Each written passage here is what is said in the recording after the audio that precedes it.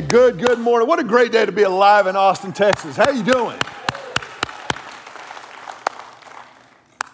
It's a tough day if you're a Texas Longhorn. But listen, I'm going to tell you something. I am so excited about where this program is going, and I know it's just football, but it's football. So we're excited about that. I will say that yesterday's loss was compounded by Aggie winning last night the way that they did, beating the evil empire of Alabama. So it was a lot going on, a lot of emotions yesterday, lot of emotions. But it's good to be in the house. I really needed to see you. I need church this morning after yesterday. I don't know about you, but it is good to be in the house. You know, one of the most fascinating questions that you could ever ask a child is, what do you want to be when you grow up?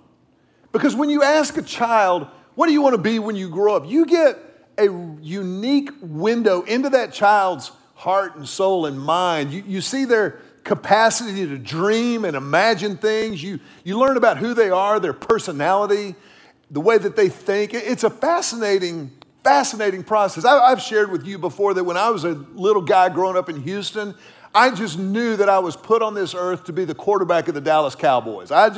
That's what I knew to be true in my life. And just for the record, some of y'all laugh at that a little too hard. It's a little hurtful sometimes, but I'm going to push through that today and move on. But you grow up and you mature and you discover what your gifts and talents are and what they're not. And so, I gave up that dream in my late 30s and realized that I needed to move past it.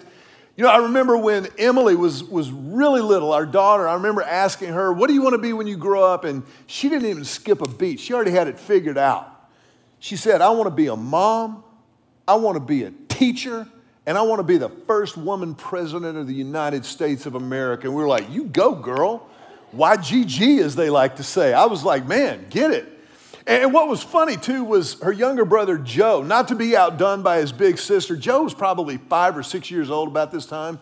We said, well, Joe, what do you want to be when you grow up? And he got very serious, very, very reflective for a 5-year-old. And he goes, I want to be everything.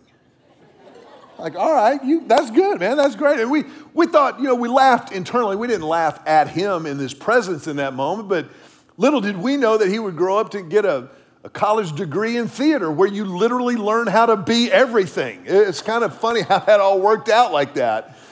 But what do you want to be when you grow up is actually a question that we should never stop asking of ourselves. One of the foundational facts of the Christian faith is that we are always in process. And maybe we're not asking, what do you want to be when you grow up, or what do I want to be when I grow up, but what do we want to be as we grow up? That is to say, we never stop asking God, what's next?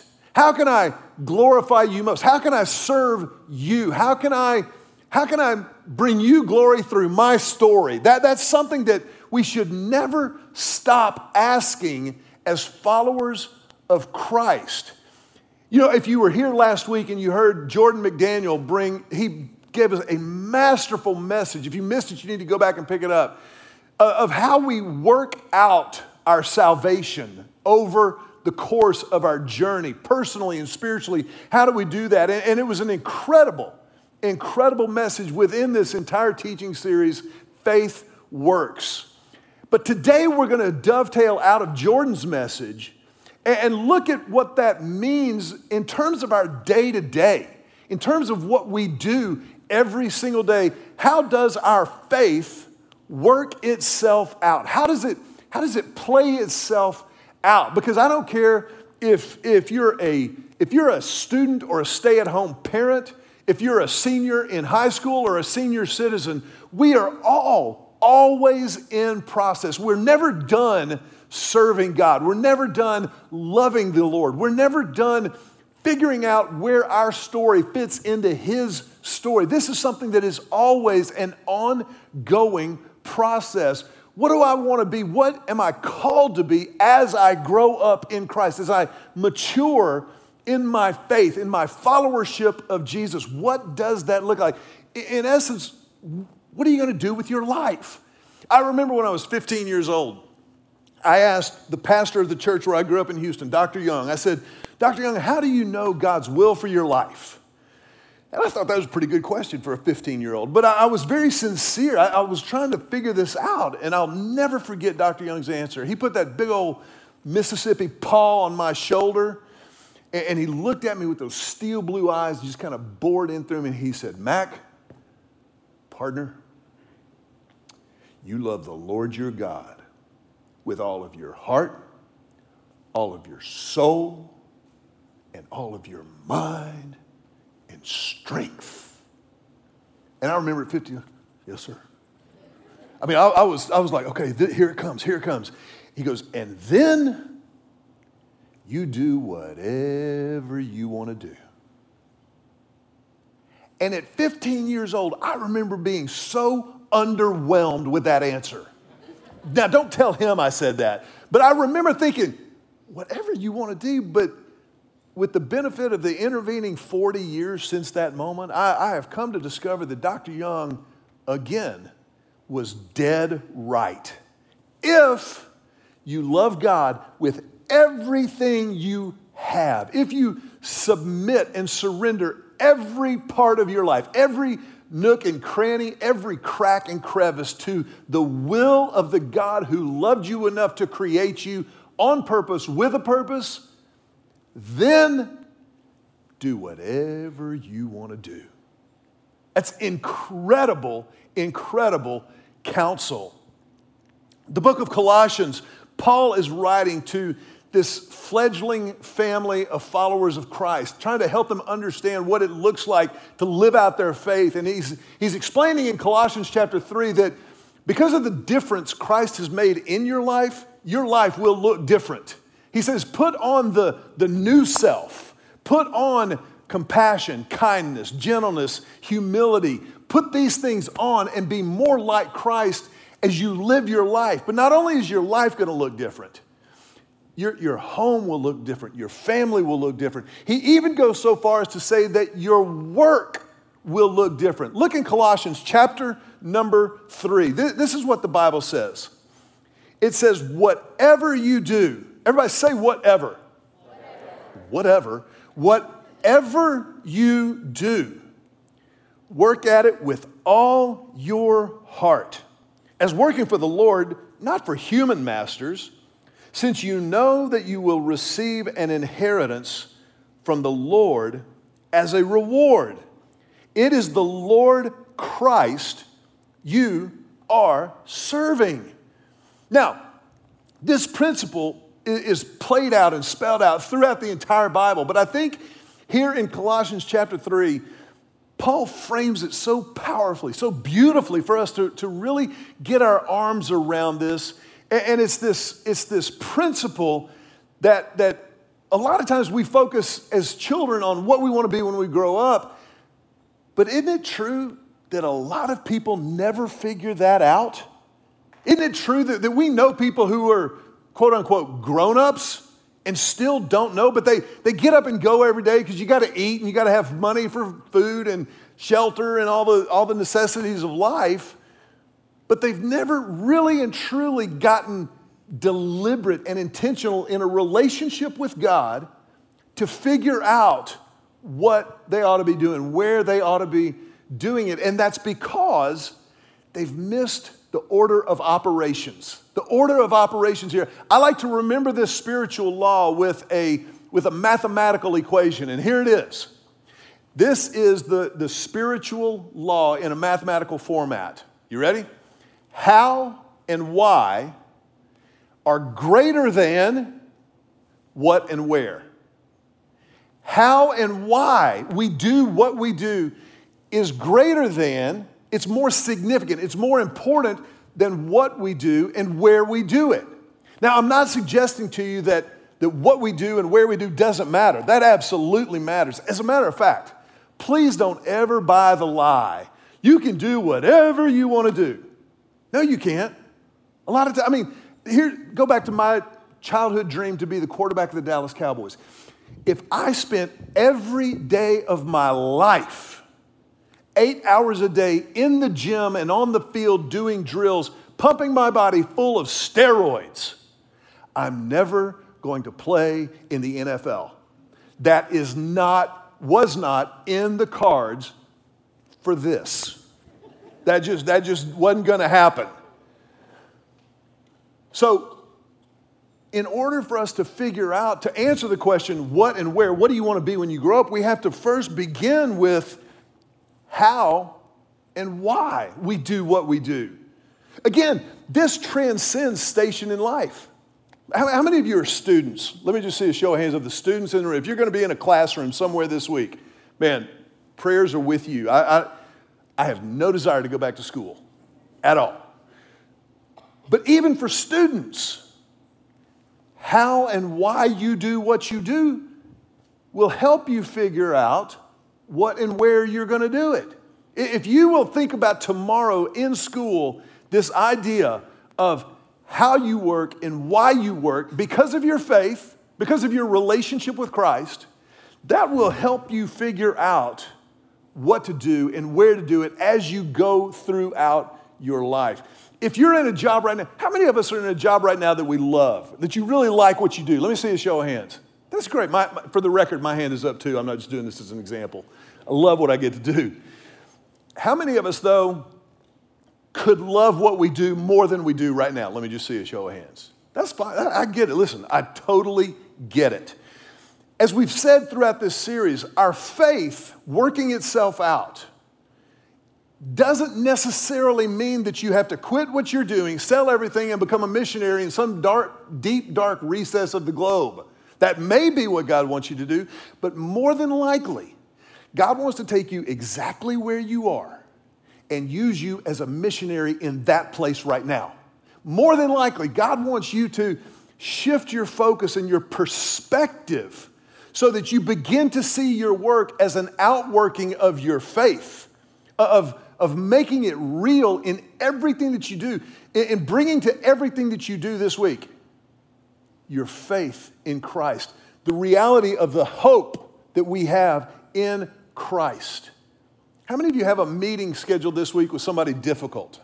My hand is not up. I'm just kidding. How many of you have a meeting? Go ahead and raise your hand. Get your hands up. Go ahead and raise your hand. I want you to keep your hands up. Here's why. Take a look around the room. Look around the room right now. Look at how many hands are up. You are not alone, and you are not crazy. Well, you're at least not alone. No, but you're not, this is part of what the church does. We remind each other that we're in this together. We got your back, if you will. But when you walk into that meeting this week with that difficult client, that difficult boss, that difficult spouse, whatever you do, wherever you go, you are working out your faith. Work is not just in the marketplace. Work is at home. Work just means our output. It's what we produce. And you have an output in your family, in your home, whatever that may be. Matter of fact, a lot of times, how many of us know that work at home is harder than work at work?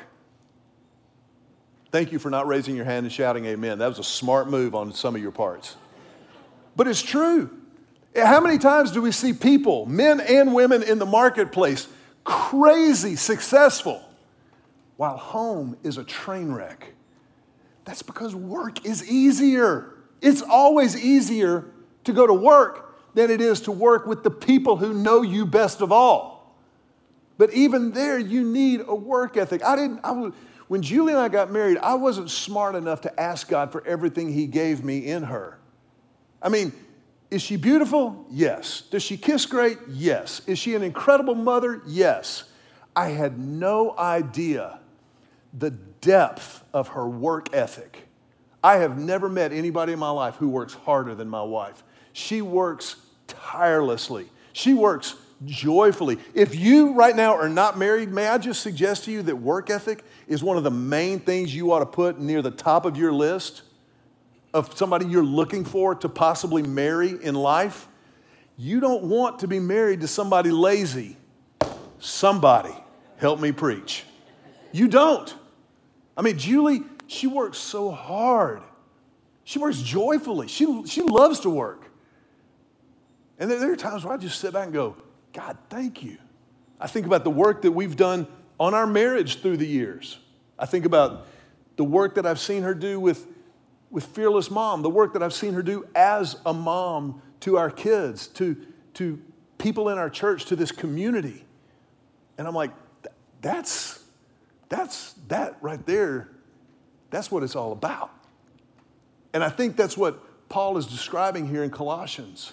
So when we talk about the how and the why being greater than the what and the where, it would behoove us, I like the word behoove, that's just a good word. It would behoove us to answer the question, how and why? Paul's laid it out for us here in Colossians. How?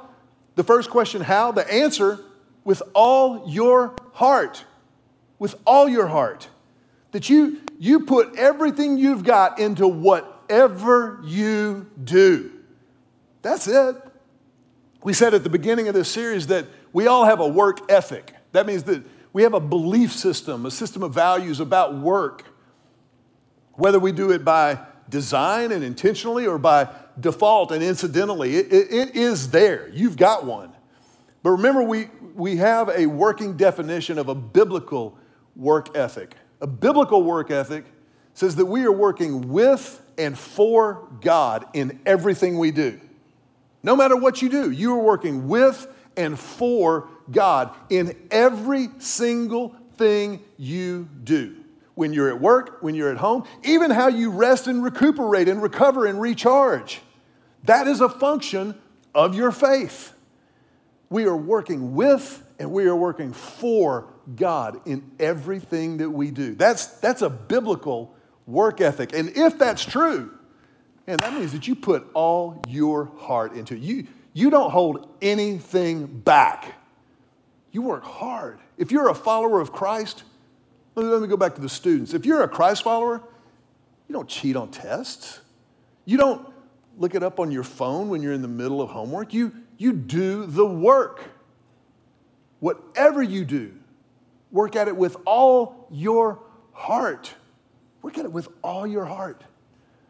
If you're in the marketplace, you don't cut corners ethically, in terms of integrity, financially. If you work in the marketplace, you represent the rest of us as a family of faith. I used to tell our kids all the time when they got into high school and started going out, I said, number one, be careful. You're carrying precious cargo everywhere you go, so be careful. But number two, don't embarrass the family. Deanne Wilson on our staff likes to tell people when we walk out the door to go to lunch, she says, make good choices, there are cameras everywhere. But it's not just because there are cameras everywhere, it's because we represent one another. When you go to work tomorrow, you represent me, you represent Christ. When I go to work today, I represent you. I represent Christ. I represent you when I hunker down and study and prepare for a sermon.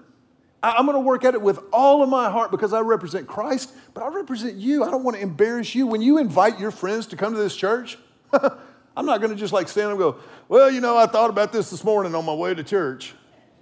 I'm not going to do that. I'm going to work at it with all my heart.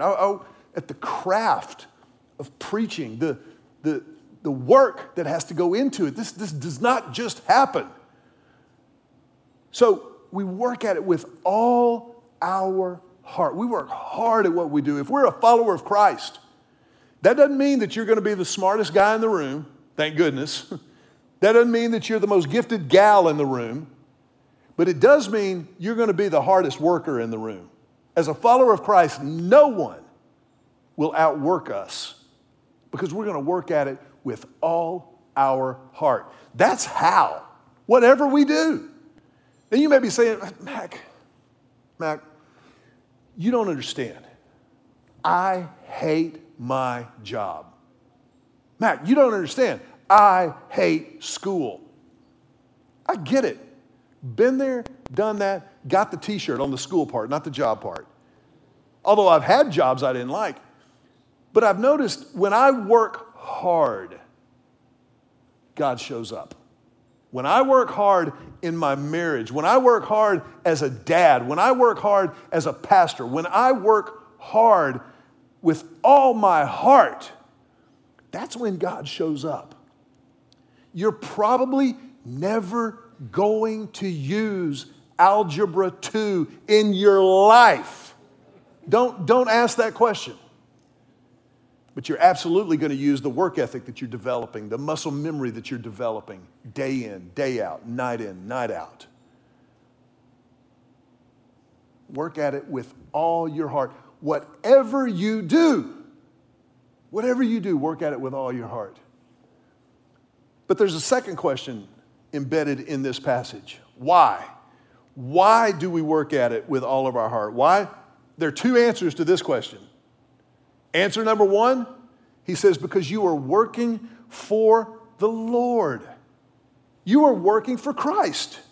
Now, I know that most of us get up and go to work and you get a paycheck because you need money.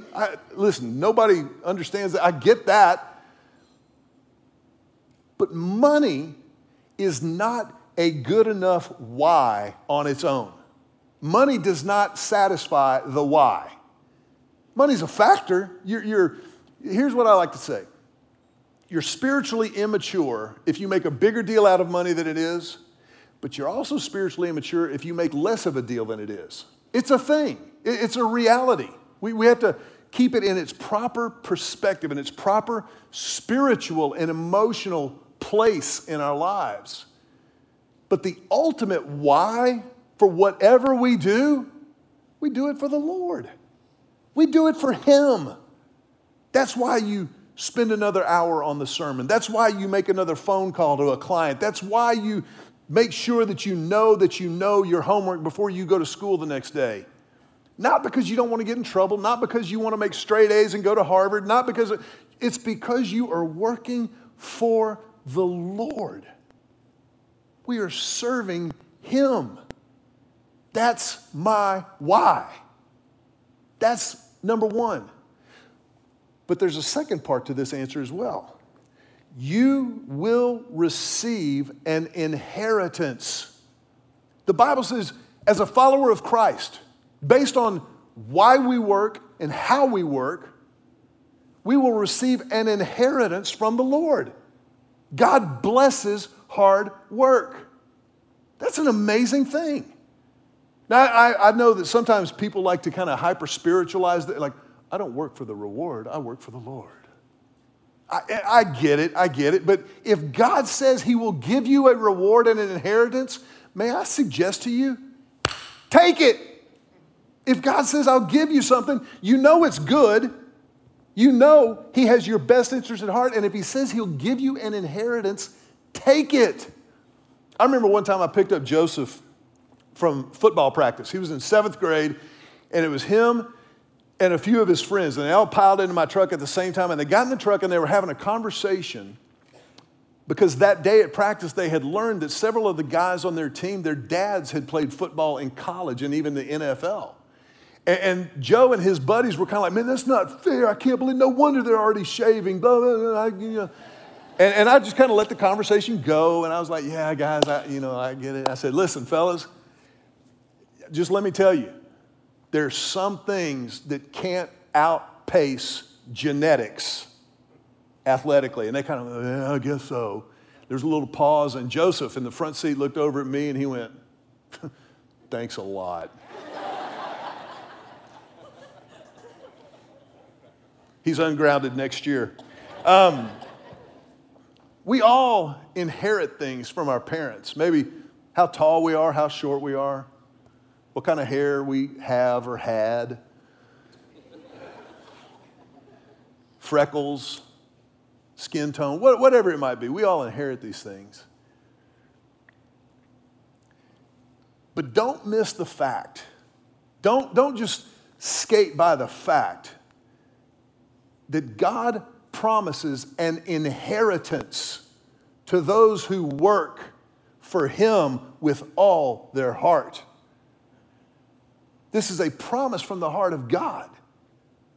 And if we really believe that God causes all things to work together for good for those who love him and are called according to his purpose, and we do, then I can know that even the stuff that I don't like doing, even the parts of work that are hard or unpleasant, if I do it with all of my heart because I'm serving the Lord, that's my why, he's going to use it. And that he promises me an inheritance. He promises me a reward for serving him, for searching for that purpose, for trying to discern and determine how to bring him glory through my story. And when I remember that the inheritance from God is the fact that nothing can separate me from the love of God. I told our staff this past week, we had our all hands on deck staff meeting that we do monthly. And I said, I want you to be thinking spiritually, personally, about scaling up your capacity, scaling up your ability, scaling up your ministry, whatever it might be. And I used in this story the parable that Jesus told about the parable of the talents. You might have heard of this before. You may have never heard it. Jesus often would tell these stories of earthly references to explain heavenly and spiritual truths and law. And in this particular story, Jesus said there was a wealthy landowner who was going to take a trip. And before he left on this long journey, he entrusted to 3 of his servants 3 different amounts of money. The word talent was a word that was used for a certain sum of money. And the scholars, biblical scholars, have decided that it's not entirely clear, but it was a large amount of money. 1 talent, most scholars believe, was equal to 16 years of these workers' wages. So servant number 1 got 5 talents. Servant number 2 got 2 talents. And servant number 3 got 1 talent. They all got different amounts, but they were all entrusted with a certain amount from their master. The master leaves on the journey, he returns, and he asks for an accounting of what they have done with the money that he had entrusted to each of them. Servants numbers 1 and 2 had doubled what the master had entrusted to them. The one with 5 had turned it into another 5, he had 10. The one who had been given 2, doubled that, he had 4. Servant number 3 had taken his 1 talent and dug a hole in the ground and hidden it so nothing would happen to it. And he said, Master, I've got your money. Here it is. And Jesus tells this story, making the point that servants numbers 1 and 2 had acted faithfully with what they had been entrusted with. They had scaled up what the master had given them. Servant number 3 had acted unfaithfully and hidden what he had been given. And usually we tell this story and we preach this story that Jesus taught to explain faithfulness and unfaithfulness, and that's true and it's there. But I thought this time, let's take a look at number 3. Start at number 3. Why did he dig a hole and bury it in the ground? I thought about that old gospel song. Remember? This little light of mine, I'm gonna let it shine. This little light of mine, I'm gonna let it. You're not gonna make me sing this by myself, are you? This little light of mine, I'm gonna let it shine, let it shine, let it shine, let it shine. Remember the other verse? Hide it under a bushel. Very good. I'm gonna let it shine, hide it under a bushel. I'm gonna let it shine, hide it under a bushel. You know what? Some of y'all went to VBS and you were Presbyterians. I want to hear some charismatic VBS kids. Hide it under a bushel. There it is. Pentecostals in the house. Why would he hide it under a bushel? Jesus tells us it's because he was afraid. He was afraid of the master. He said, I knew that you were a harsh master, and so I didn't want anything to happen to it. You and I do not serve a harsh master. The Bible tells us in 1 John 4, God is love, and perfect love drives out fear. Whoever is afraid has not been perfected in love. Because of who Christ is, we have got nothing to fear. We can let it fly. We can let it go. Don't be afraid. Let it fly. Hide it under a bushel. Let it shine. Let it shine. Let it shine. I am convinced of this, Paul said. Nothing can separate us from the love of God. Neither life nor death, angels nor demons, principalities, nothing can separate us from the love that is in Christ Jesus. This little light of mine, I'm gonna let it shine. Let it shine, let it shine. This is who God is. This is what He does. He has promised us an inheritance. He has promised us, I will never leave you nor forsake you. Galatians chapter 4, the Bible says, when the time set had fully come, God sent His Son, born of a woman, born under the law, to redeem those under the law, that we might receive adoption to sonship, that we could be adopted into the family of God Himself. You want to talk about genetics? You want to talk about an inheritance? Whatever Christ has, we inherit with Him. I didn't make that up. That's what the Bible says. We are co-heirs with Christ, in Christ. Verse 6, because you are His sons and daughters, God sent the Spirit of His Son into our hearts, the Spirit who calls out, Abba, Father. So you are no longer a slave, but God's child. And since you are His child, God has made you also an heir. You're an heir with Christ, in Christ. I want to ask you to bow your heads for just a moment. And in this sacred moment, I have to ask the question. Are you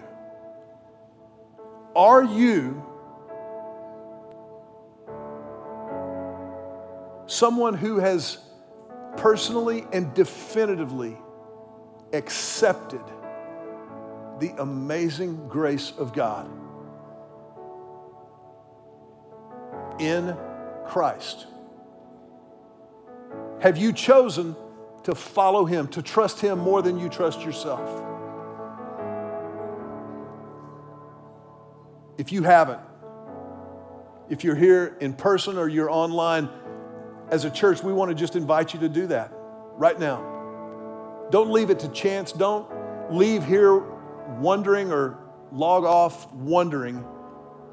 You can know that you know that you know this same God. This God who loved you enough to create you on purpose, with a purpose, and who calls you to live a life of purpose. A life that answers both the how and the why. If you want to take hold of that for the first time in your life, then we invite you to pray. Just right where you're sitting, talk to God silently from your heart to His. Just say something like this. Just say, Jesus, I need you. I confess my sin to you, holding nothing back, in order to claim and receive your forgiveness, your amazing grace. And I accept this gift. I will follow you from this moment forward with my whole heart. Jesus, I pray this prayer in your name.